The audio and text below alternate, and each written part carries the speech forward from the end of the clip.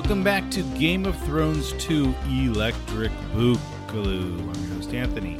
We have quite a bit to look forward to in Season 4. The next 10 episodes will feature some old regulars, but also some new blood that I'm really excited about. Linda Antonsen will be back, but I'll also feature an interview with Elio Garcia. You'll remember that Linda and Elio are Martin's co-authors on The World of Ice and Fire. I'll also include a couple new medievalists. So Oxford's Caroline Larrington will be back. I'm excited to have her back. But I will also bring in a professor of medieval philosophy and a medievalist who specializes in medieval warfare.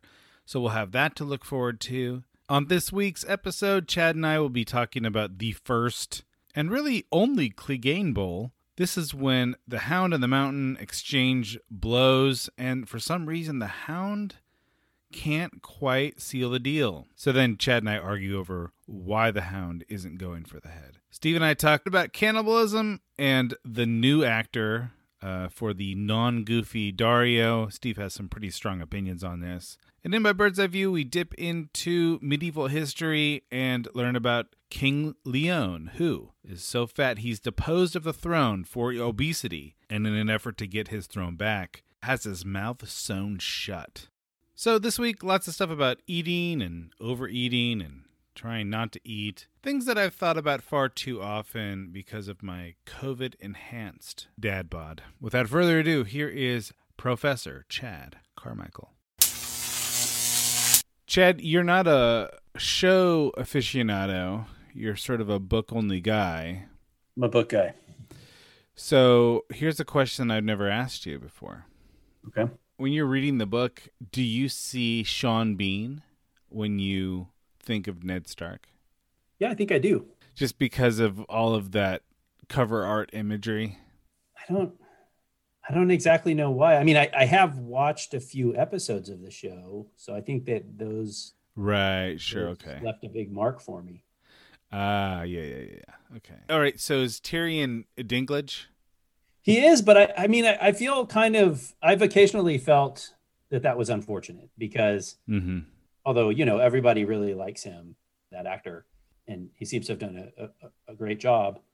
I think you've pointed this out a few times. I really think he's handsomer than Tyrion is supposed to be in the books. And so I kind of wish I could have a more authentic experience of the book where I had my own way of thinking about Tyrion. But I think his image, his face has somehow dominated my imagination. I recently interviewed Greg Webster, who's always good for like some crazy theories and whatnot. Yeah. And one of the things that he brought up was that he thinks that Tyrion was twins. And then in utero, the eggs fused. Mm-hmm. And so that explains two different hair colors, two different eye colors, and, his condition in some way. And if that's the case, then, not having him have two different eye colors at least is a huge plot omission for the show. Yeah. That will be different in the book. Right.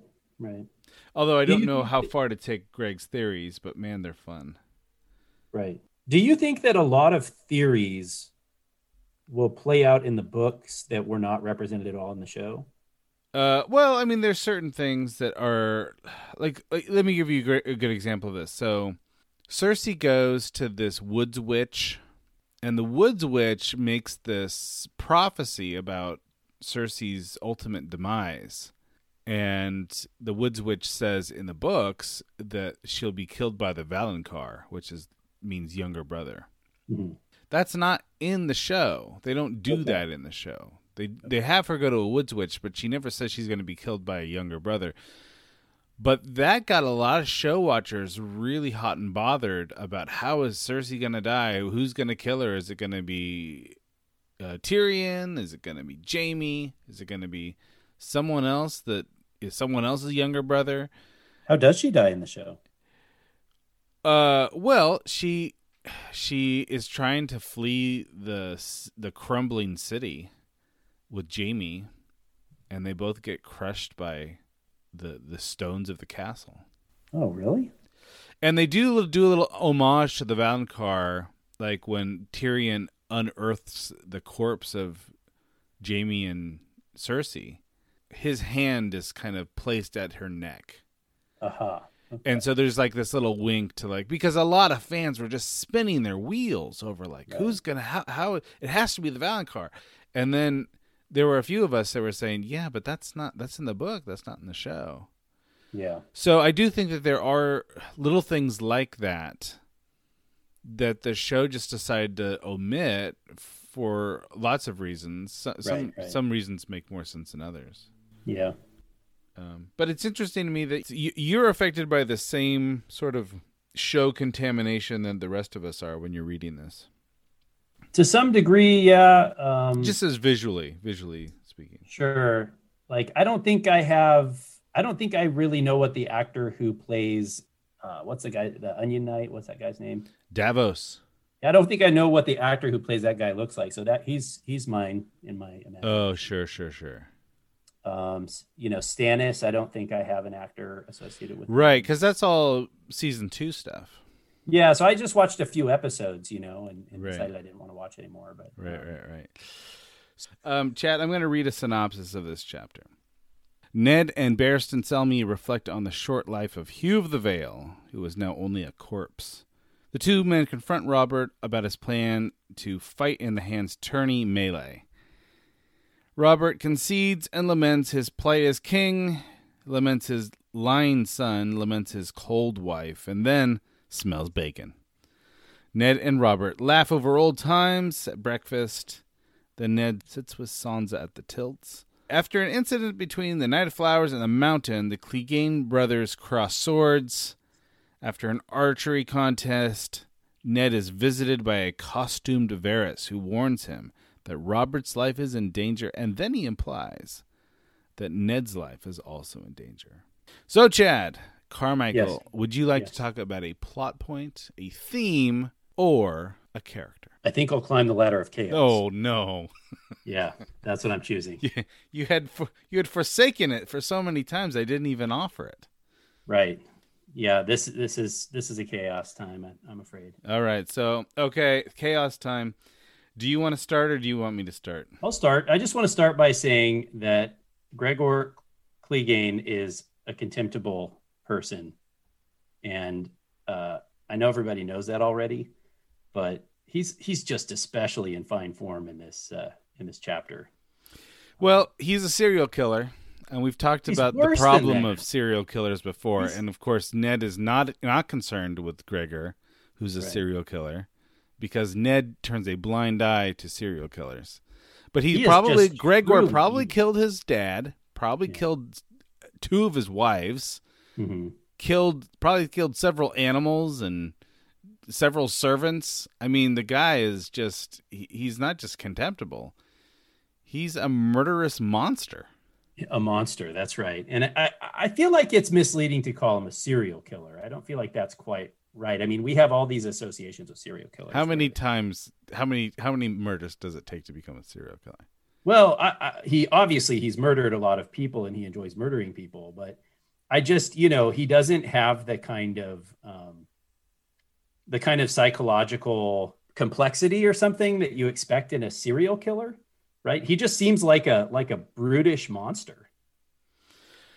Yeah, I think that we're maybe splitting hairs here. Oh yeah, that's what I'm definitely splitting hairs. That's what I'm doing. Yeah, right. Yeah. I think you're being a nincompoop, Chad. I just want to say, if he lived in our world, he would have to be sneaky and devise little plans to stalk people, but he doesn't. He lives in his world. He runs a castle, basically, and Tywin lets him do whatever he wants, and so he can get away with murder. And so he does it many times. I think it's making him a serial killer. Yeah, I think it's interesting in telling that he almost never talks. He probably says a few words, but you're right. He doesn't have a lot of speaking. He's a monster. He's like a monster. It's really, this is already a very dark world that Martin has created. And to create a villain who's so dark, and it's a real achievement, I think.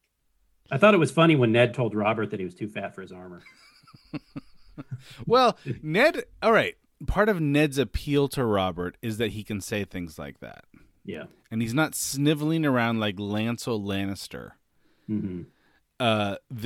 And everyone else is kind of, being coy or telling him half truths or trying to, massage their agenda. Where Ned, the reason why I think Robert likes Ned is that Ned is always Ned, and he's gonna just say it the way he thinks it should be said, and there's something about that attracts Robert.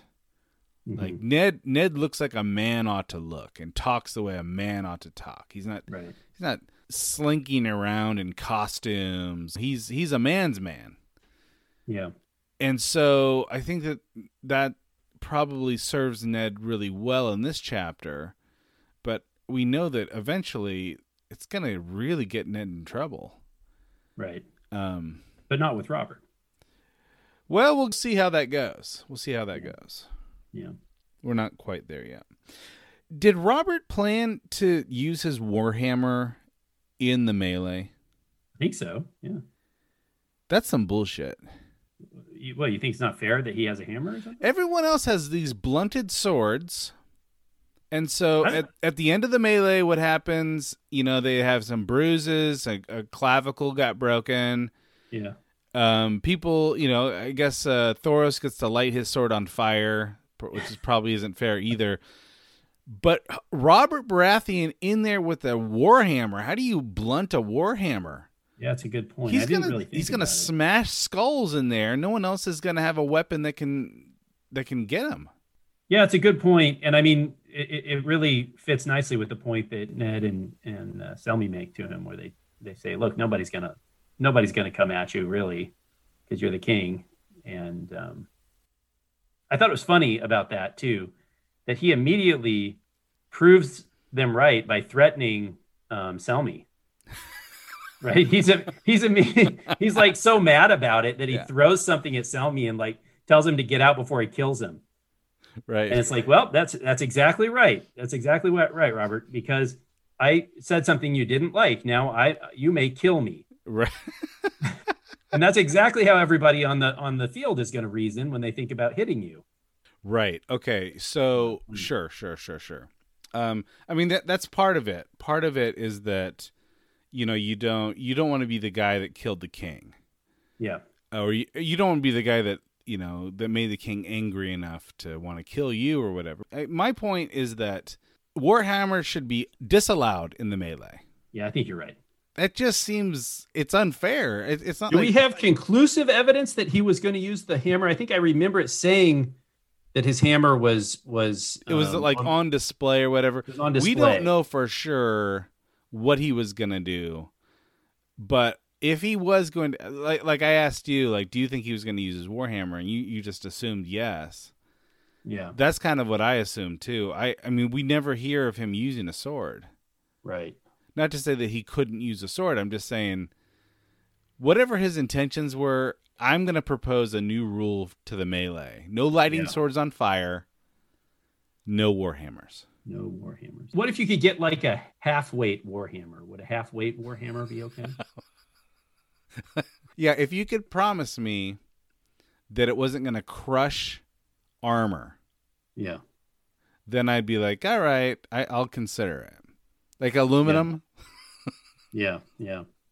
Like something that'll give someone a good, ring someone's bell, maybe. But right. Like armor is ineffectual in this case. The Mountain killed this young man who used to be a squire, right? Hugh of the Vale, yes. That's right, Hugh. That's right. Yeah. We think he killed that guy. And the suggestion is that the Mountain received an order from, I guess, Tywin or whoever's behind. See, that's the question. I just think it's funny to imagine the conversation where some Lannister tries to tell Gregor what to do. Well, all right, but we know that it happens. We know that Tywin does tell the Mountain what to do. It's And just he hard does to it. imagine somebody exerting control over the guy. He seems like it seems a little bit like trying to exert control over a bear. He's a little bit like Darth Vader. Yeah. It's like, yeah, there are people that outrank Darth Vader, but Yeah. Darth Vader kind of goes along with it. Right. Maybe because he's Right. got some other goal in mind or something. Yeah. But don't take it too far. Yeah. Don't take it too far. All right. So interesting development. Robert admits that he knew that his son was lying about the wolf. Yeah, so Robert is not, I mean, he's foolish for sure, right? He is. I can't help but really love Robert. I know that you're not supposed to or something, but I just find him lovable, even though he's such a fool. I find this very strange. It's a very strange approach to Robert. He's a man who's dominated by his appetites. And I just feel like in another situation, he would have been a better man than he is. Well, he says he wants to go across the narrow sea and become the king who became a hedge knight or something like that. See, he would be better. He would be a better person if he did that.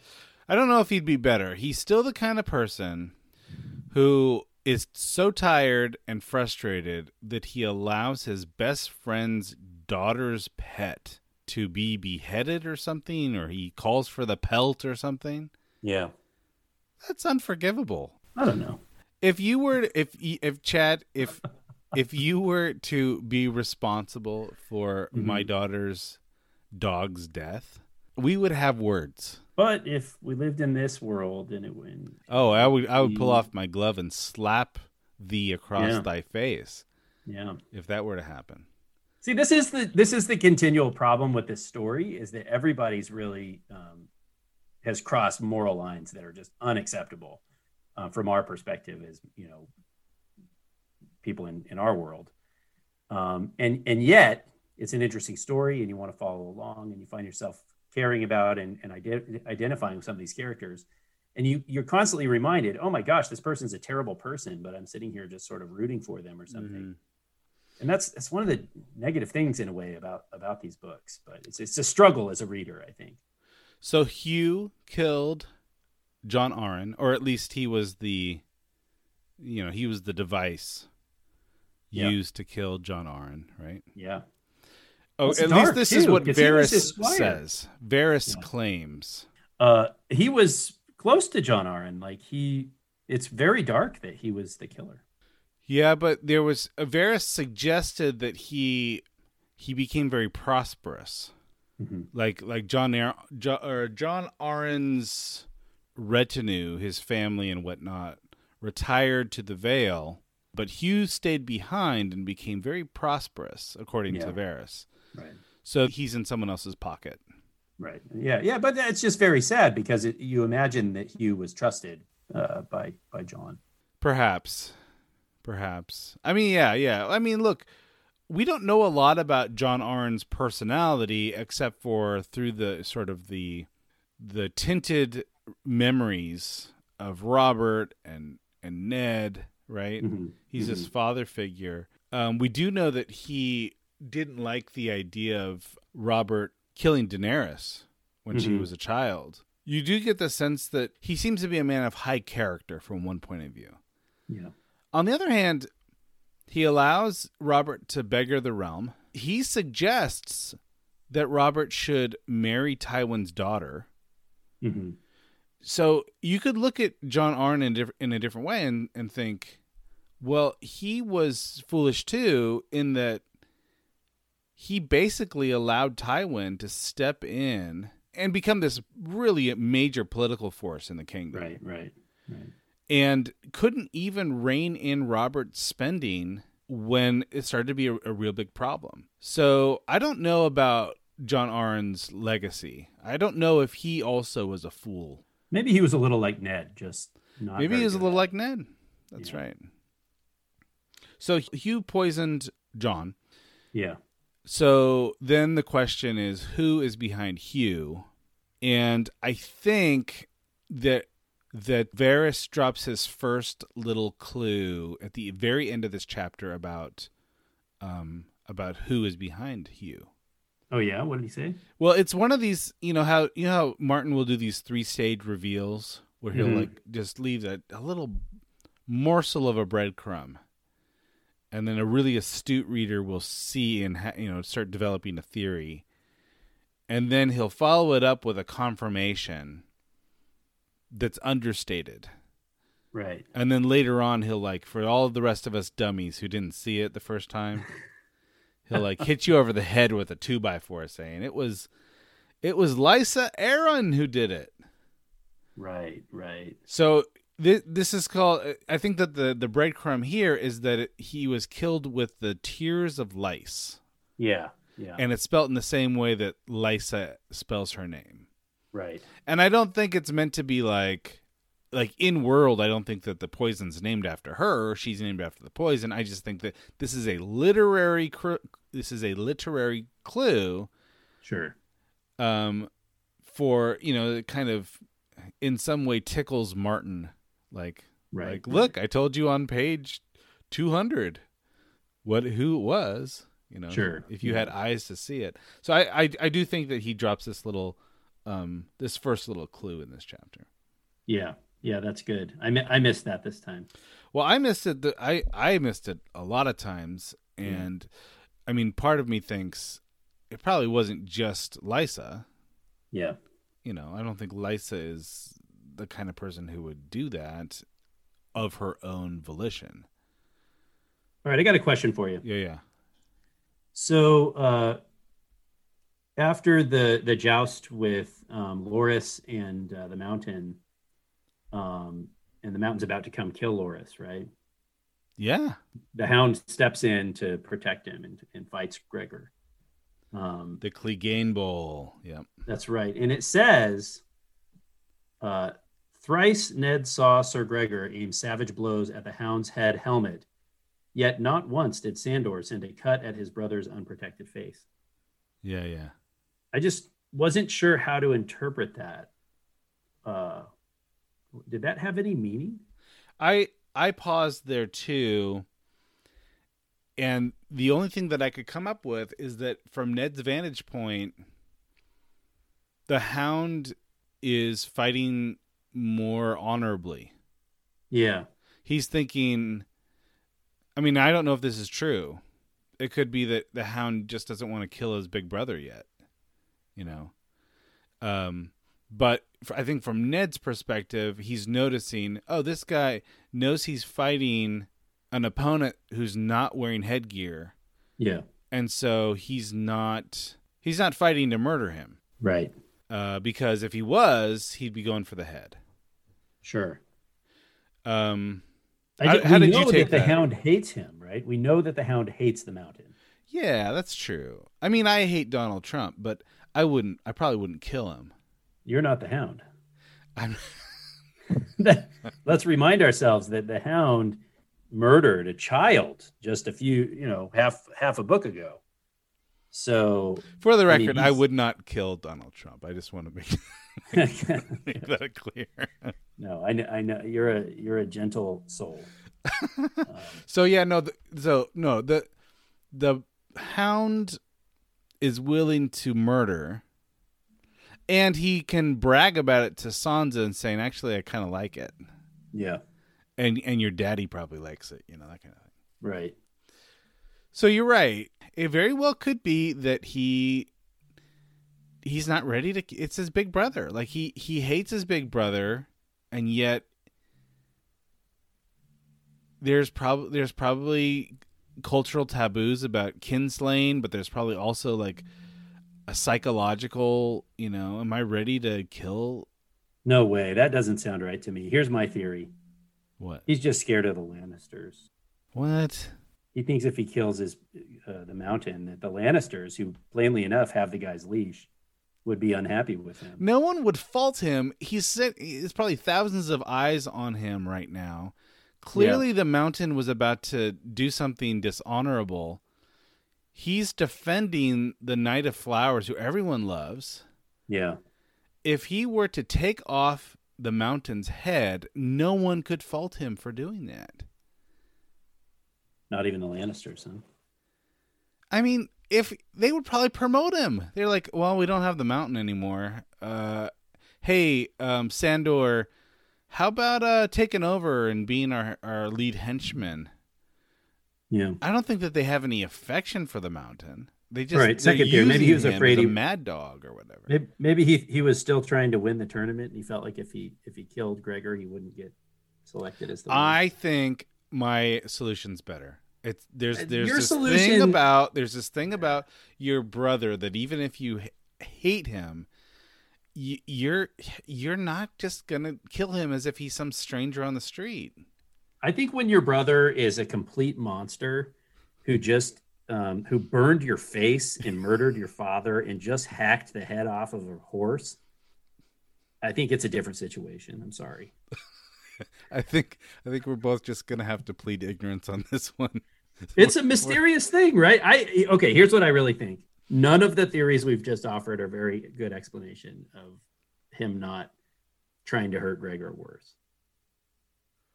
So it's a mystery. Well, we know in this world that kinslaying is a taboo, right? You just said that no one would blame him if he did it. Yeah, but he would blame himself. That does not sound like the Hound.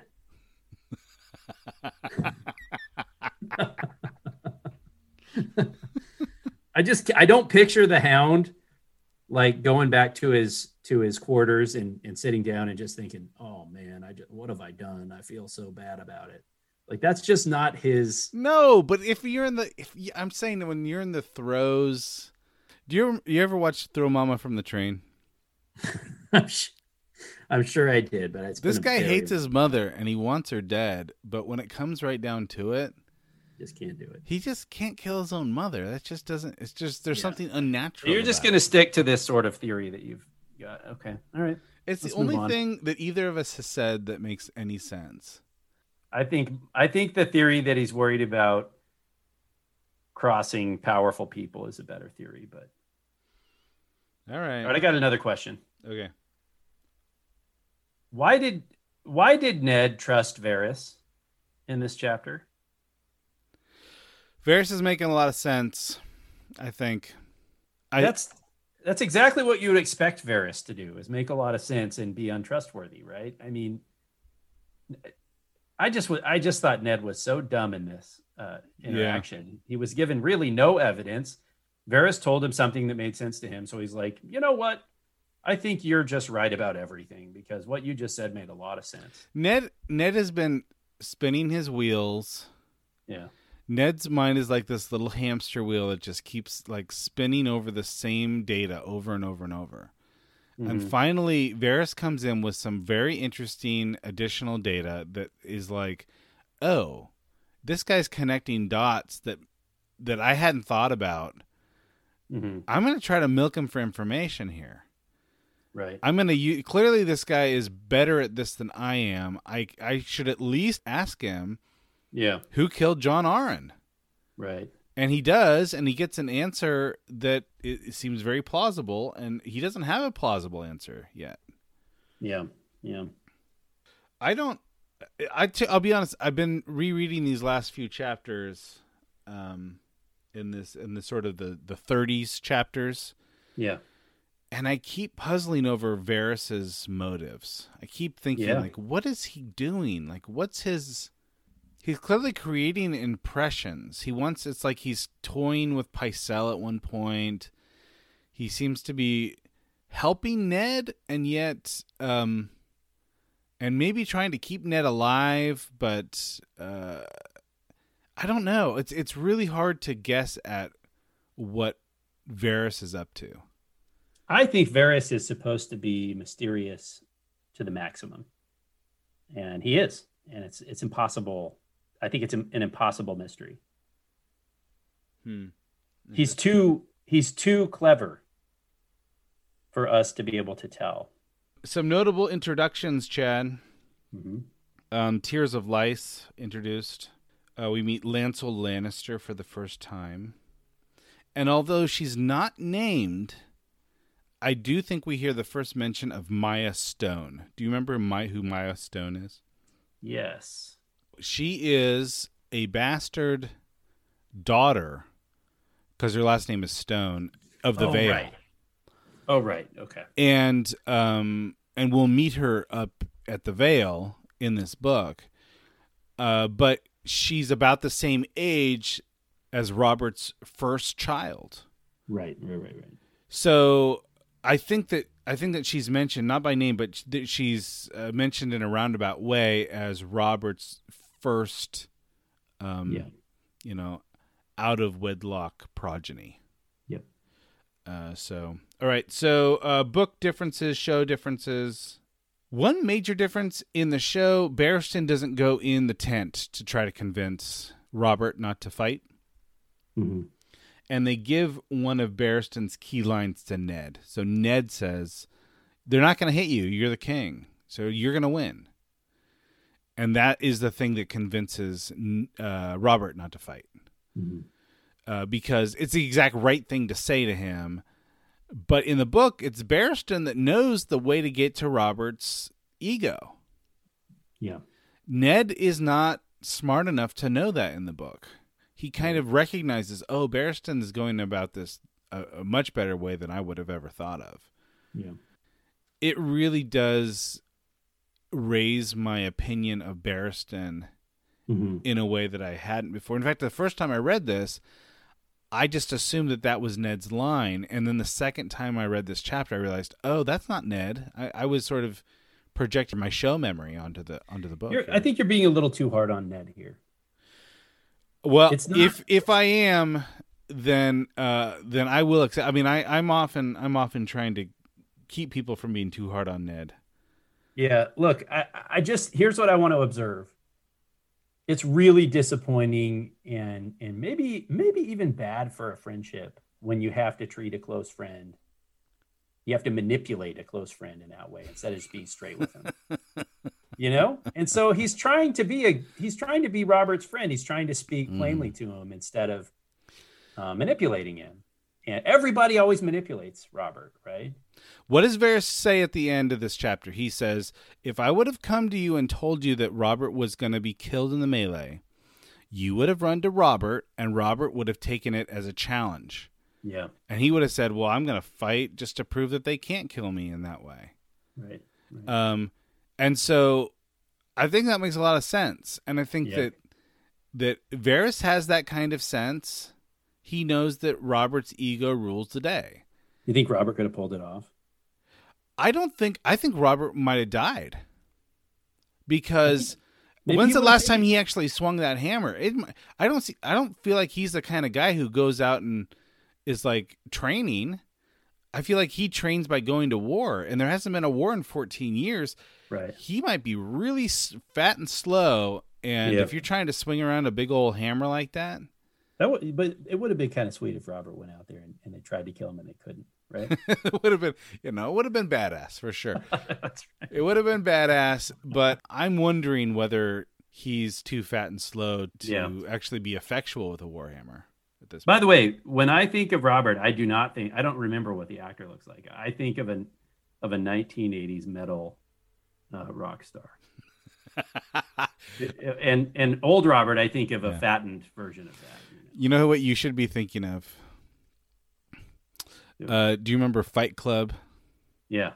Do you remember the character that Meatloaf plays in Fight Club? Yeah. That's Robert Baratheon. Yeah, I can see that.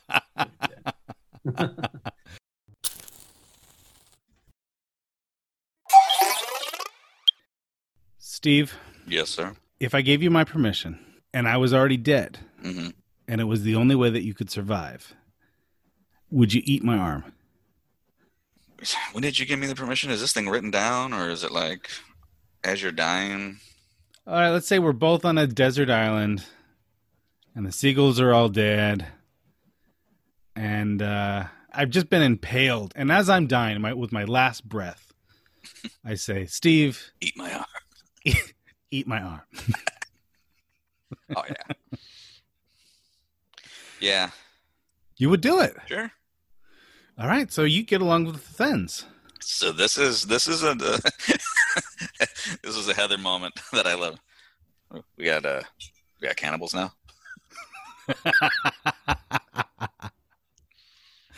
Well, I mean, come on. We've seen Ramsay at work. Is this really going to be... I love this show because it's in some ways it's able to kind of grab some really old taboos that are so taboo that most people, it never even occurs to them to think about, right? So twincest or whatever. Really old taboo. Like for a long time, this has been a taboo. Yeah, it was like back in the 50s. Or, things like, can you really trust a bastard? I mean, this is old school stuff. Right. This show is able to kind of take things like this particular cannibalism. episode talked about having sex with goats, like I think a couple times. That's right. Yeah. Really, really old taboos. So, although, I guess it depends on your culture. You're going to advocate here. I'm open-minded. You get 1,000 years of a culture reinforcing don't eat other people. It's going to, there's going to be something deep-seated in the core of your conscious. At the very least, you're going to be afraid, is this person just hanging out with me because they think I'm delish? Some of us are more delicious than others, Steve. So this season that's coming up is going to be a super, super expensive season, and it could just be the CGI. Bigger dragons. We got bigger dragons. Clearly, they're more of a problem, right? Right. But bigger events, maybe bigger battle scenes or whatever. Clearly we have some kind of convergence at the wall that's probably going to be a spectacle. I mean, if we're gonna be bringing in potential for White Walkers, I mean, that's between CGI and makeup. That's a lot. So we're just totally different Daario. Totally different Daario. To the point when I'm like, who is this character and why should I know who he is? So I had to stop watching and look it up. They even said his name 3 times just to kind of say, hey, by the way, this is what we're doing now. I mean, hey. Could you? I mean, do it. Look, man, like you said, they're already starting to diverge from the books. Pull a Jaqen H'ghar face shift or something. Do whatever you want. Right. Have her say, your face displeases me, off screen. And it comes, do you like this one? And I'm like, all right, fine, I guess he's that guy now. Don't just come at me with, oh yeah, that goofball that we just saw? Now he's just a regular dude. Make this guy goofy. Maybe still give him the same hair. So here's where they went wrong, Steve. I'm going to read you what Daario is supposed to look like. I'm getting this from the wiki, all right? Mm-hmm. Daario is lithe and smooth-skinned. Okay. With bright, deep blue eyes, which can appear almost purple. His curly hair reaches his collar, and he keeps his beard cut in 3 prongs.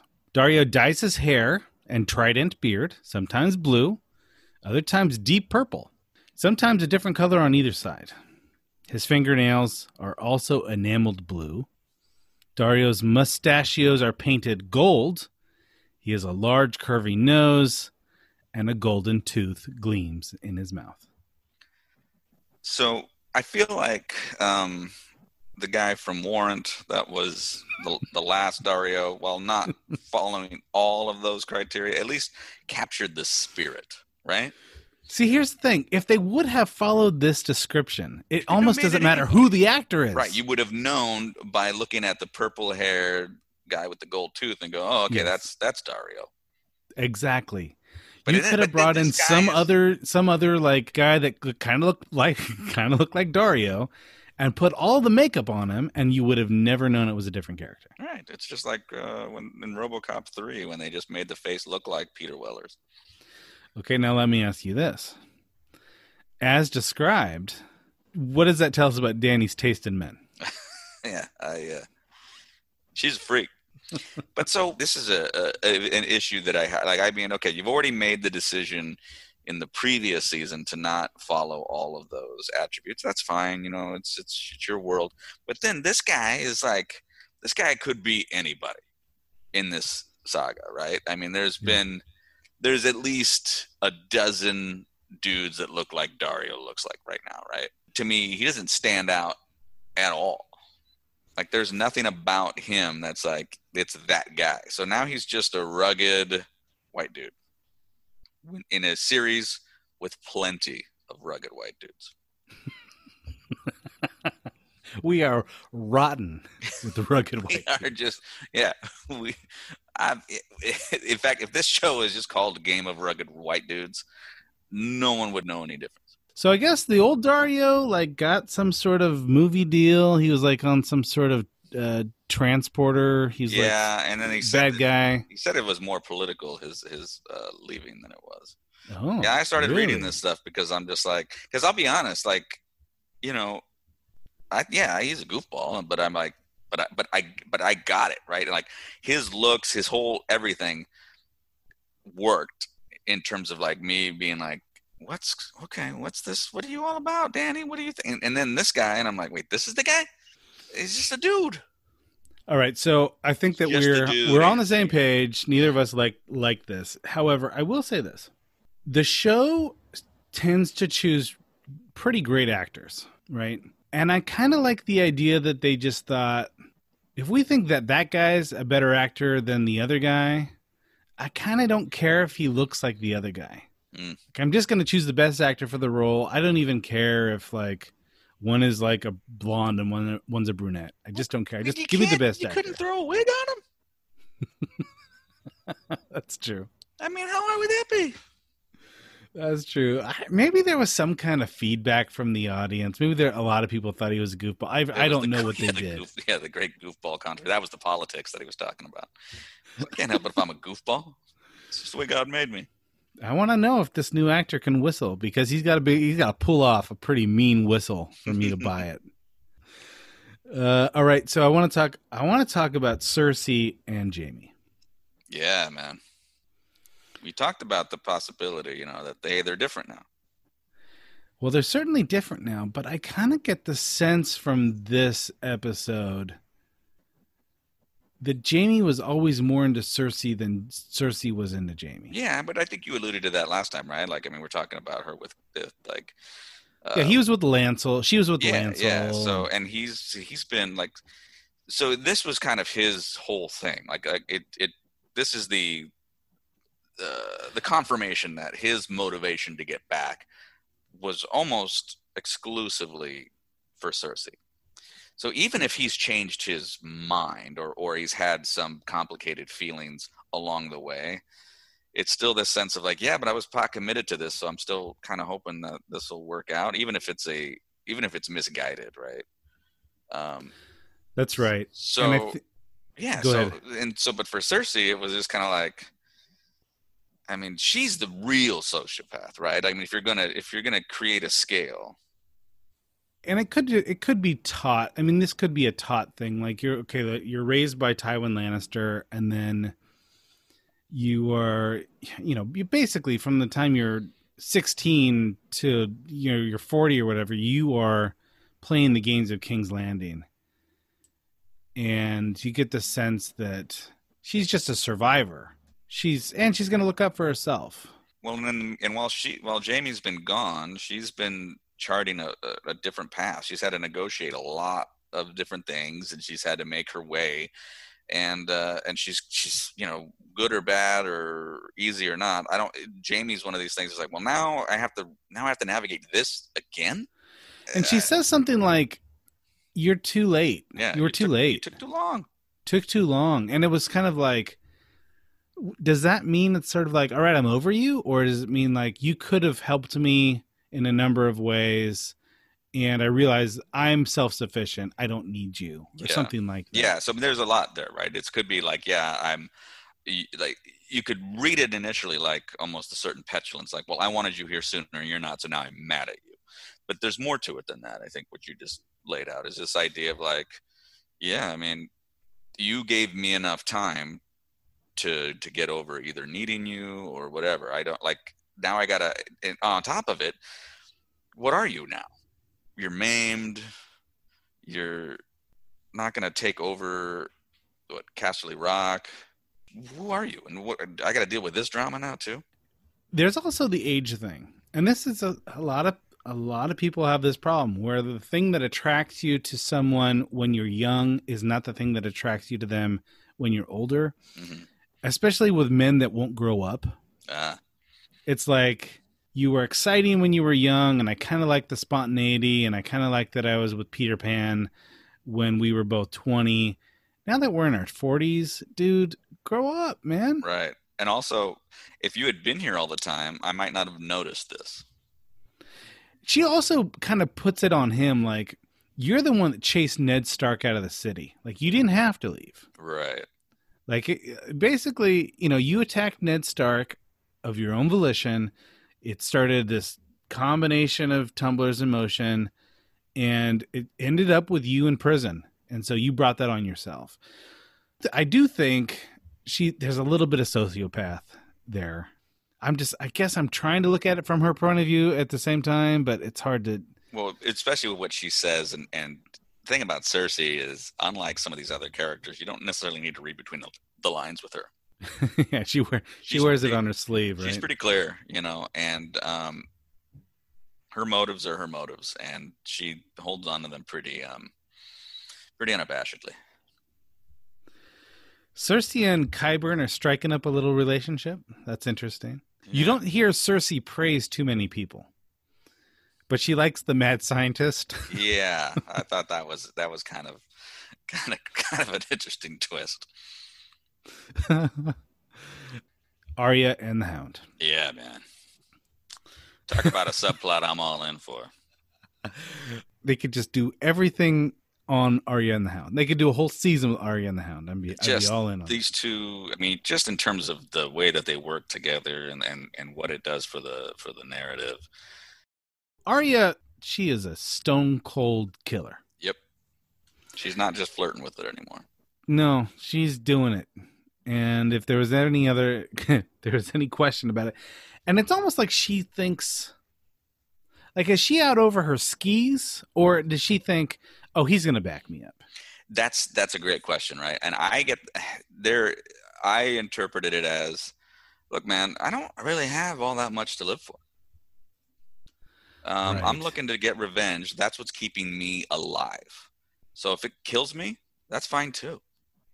I mean, talk about the Terminator. Now she's the Terminator. Right. She's sort of like, she's got these kill commands in her vision, and if she thinks, oh, I can get vengeance right now, I don't even care if I die doing it. Right. So if you look at the Deadpool, there's, you know, she wants these certain people dead, but it's like, from a logical standpoint, it's like, what are the odds I can make it through all of them and then still get to Joffrey?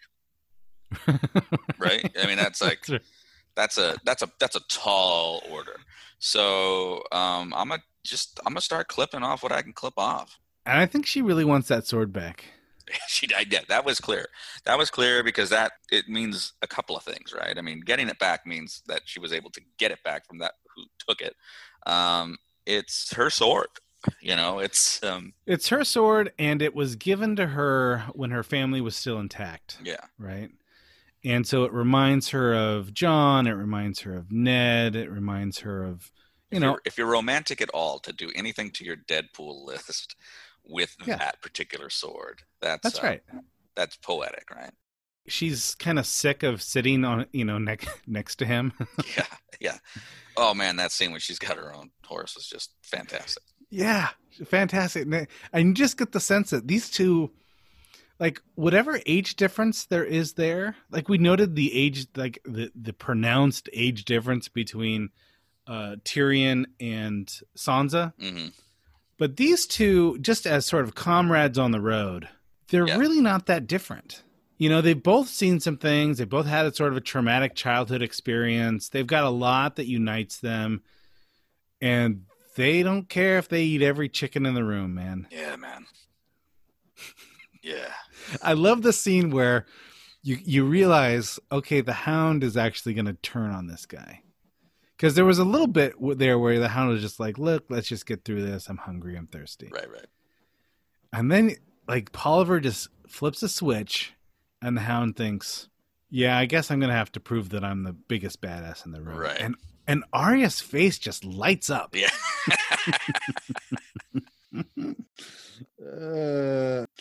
All right, so we're introduced to Oberyn Martell. Yeah, and boy, are we. Now, Prince Martell, and he's also called the Red Viper. Okay. Like, I guess these people in Dorne, they're known for like using using a lot of poison, like poisoning their blades, and part of it is that it's like, hey, snakes are our thing. We're really into snakes, and so they call this guy the Red Viper. Okay. Now you're a snake guy, right, Steve? Yeah. I mean, there's Have you ever taken a snake's poison and put it on a blade? No. Have you ever thought about it? No, because I like snakes, but I will not mess with the poisonous snake. I don't even want to be around. I won't be in the same room with them. Really? Yeah. So you're okay with a ball snake? Sure. Yeah. But if there's any suggestion of poison, you're not even in the room. No. This is something because it is interesting how that works out, because I don't know that I think Heather tends to be a little bit more like, I mean, she doesn't want one or anything, but I mean, I think she could handle it probably better than I could.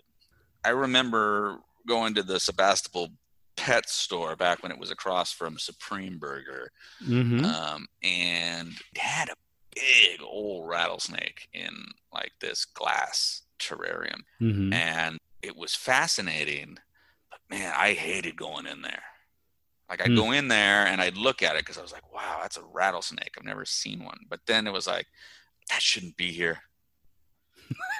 Shouldn't be here. I shouldn't be here. And so, and again, my memory of it, I was probably like 3 or 4, I think, when I went in there. But so my memory of it is just huge. But I think it's because of just the how ominous it was, and I could not understand. I'm like, well, why would somebody want that? Why would you want that in your house? I had an experience that I've never had before with a wolf at a zoo. Okay. I'm not a big zoo fan. I don't like zoos. Yeah, I'm in the same boat. But I was at this zoo because it was like Central Illinois and there was nothing to do. And we were like, well, there's a zoo you could go to. And I went to this zoo. And I've been in zoos where there was like a panther or, a lion or a tiger or something on the other side of bars. Right. And I was fine. Like I know that beast would kill me if it had a chance. Sure. But I went to the zoo and they had this plexiglass wall and these wolves on the other side of the wall. And these wolves were just kind of walking around looking at me. I freaked out. Oh, wow. Just being that close to a wolf. And it's sort of like the plexiglass didn't give any kind of visual. Like I knew it was there. Right. But it was kind of like being at the top of a really tall building and like standing right next to the glass and you still feel a little bit woozy. Yeah. I had that experience with wolves, man. Yeah, I don't know that I've ever actually seen a wolf, now that I think about it. Well, I don't recommend it. Okay, well, I mean, that's fair. So this guy, Oberyn, in the books, it may be hinted at that he's bisexual. Like there are a couple little hints dropped, but again, HBO is going to play up the sex stuff. Sure. And that becomes sort of almost essential to his character. Right. He's very open-minded. You get the sense that he's not impressed with your social status. Right. Like he's happy to just parade around his paramour and yeah, and he's all about just sort of he's a little bit of this I don't care about what you guys think. I don't even care about the fact that this is Lannister country. I don't care. I think it's kind of an amazing feat to bring in someone who is as interesting and menacing as he is at this stage in the game. Right. Because you almost get the sense like, oh shit, Tywin's in trouble. Yeah, it is interesting because there is a sense of like, I had a conversation not too long ago about playing poker, and I consider myself decent, especially like in a Hold'em type situation. I understand like what should happen, and when you're playing against somebody who doesn't care about what should happen, they're sometimes the hardest opponent. Yeah, because they're getting those cards on the river that like, well, nobody would wait for that. Yeah, someone with no strategy is harder to read than someone with a strategy. Right, because they're like they can. I mean, that's just because you're playing the odds of someone. I mean, the odds are just the odds; they're not the reality. And so you've got somebody here who, like, the Lannisters, and Tywin has said it very carefully, about how like he's big picture oriented. He's not here for the whims of his children. He's got a bigger play at stake. Whereas this guy, you get the sense of being like, I'll come right in and I'll call my shot. I will look you right in the eye. So the backstory here is that when the city was overthrown by Robert, there was a move to kill every Targaryen heir. And this is when sort of Dany and her brother get spirited away to Essos. Mm-hmm. And one of his niece and nephew, by way of Targaryen marriage, was killed by the Hound's brother, right? Yeah, Mountain. And the Mountain is really sort of he's like the hitman. He's like the Luca Brasi for Tywin. And this has upset Oberyn so much so that even 15 years later, he hates the Lannisters so much that even if he's getting down in the other room in a brothel and he hears Rains of Castamere, he's going to get up, go to the other room, and someone's going to die. Which is an interesting moment, right? And especially timing-wise, because Rains of Castamere is still sort of echoing in fans' minds. Yeah, we've been taught to know what that song means. And then to have someone come in and be like, yeah, you know what? I'd kill over that song. It almost resonates maybe with the fan at that point. It's like, yeah, man, that song doesn't mean good things. And he's in a place, he's in King's Landing, where that song just gets played over and over and over. Exactly, yeah. And he's just going to be triggered and triggered and triggered, right? It's like listening to Sheryl Crow at CBS. You know you're going to have to.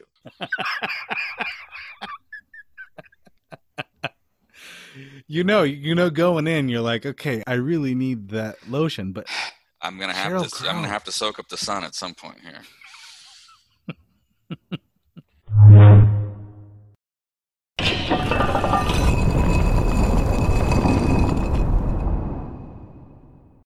For this week's Bird's Eye View, I'd like to talk about the perceptions of plumpness in the medieval period.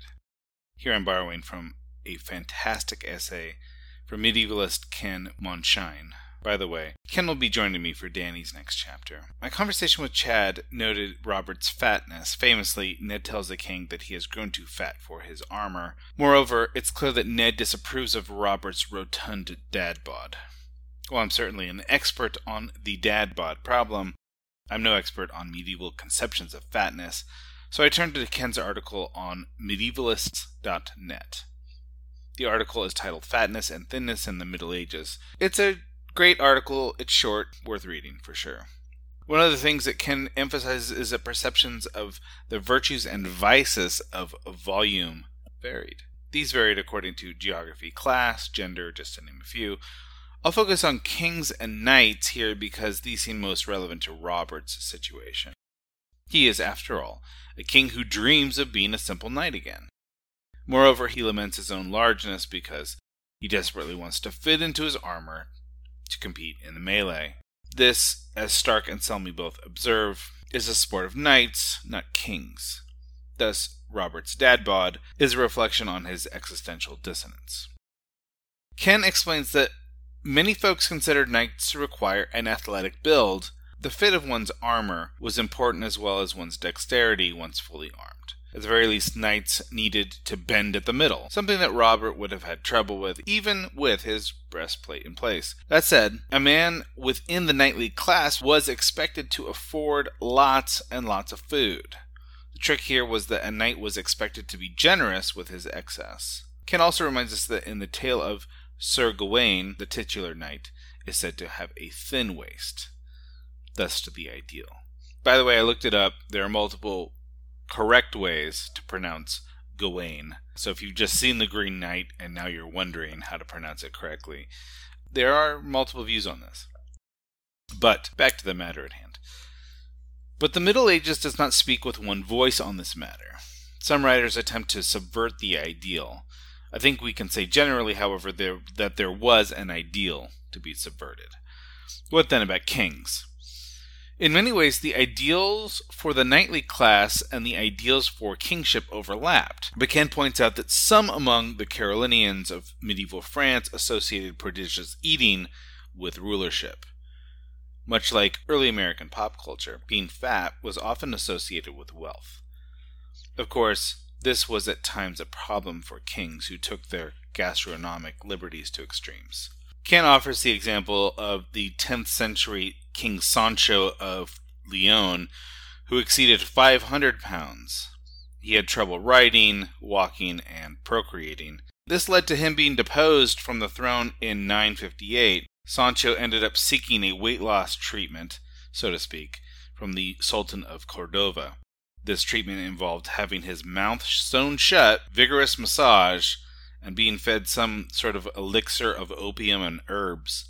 This did indeed lead to his weight loss, and he was able to retake the throne 2 years later from some dude named Ordono the Wicked. 6 years after that, he was assassinated by way of poison. God, I love this stuff. And that's all for this week.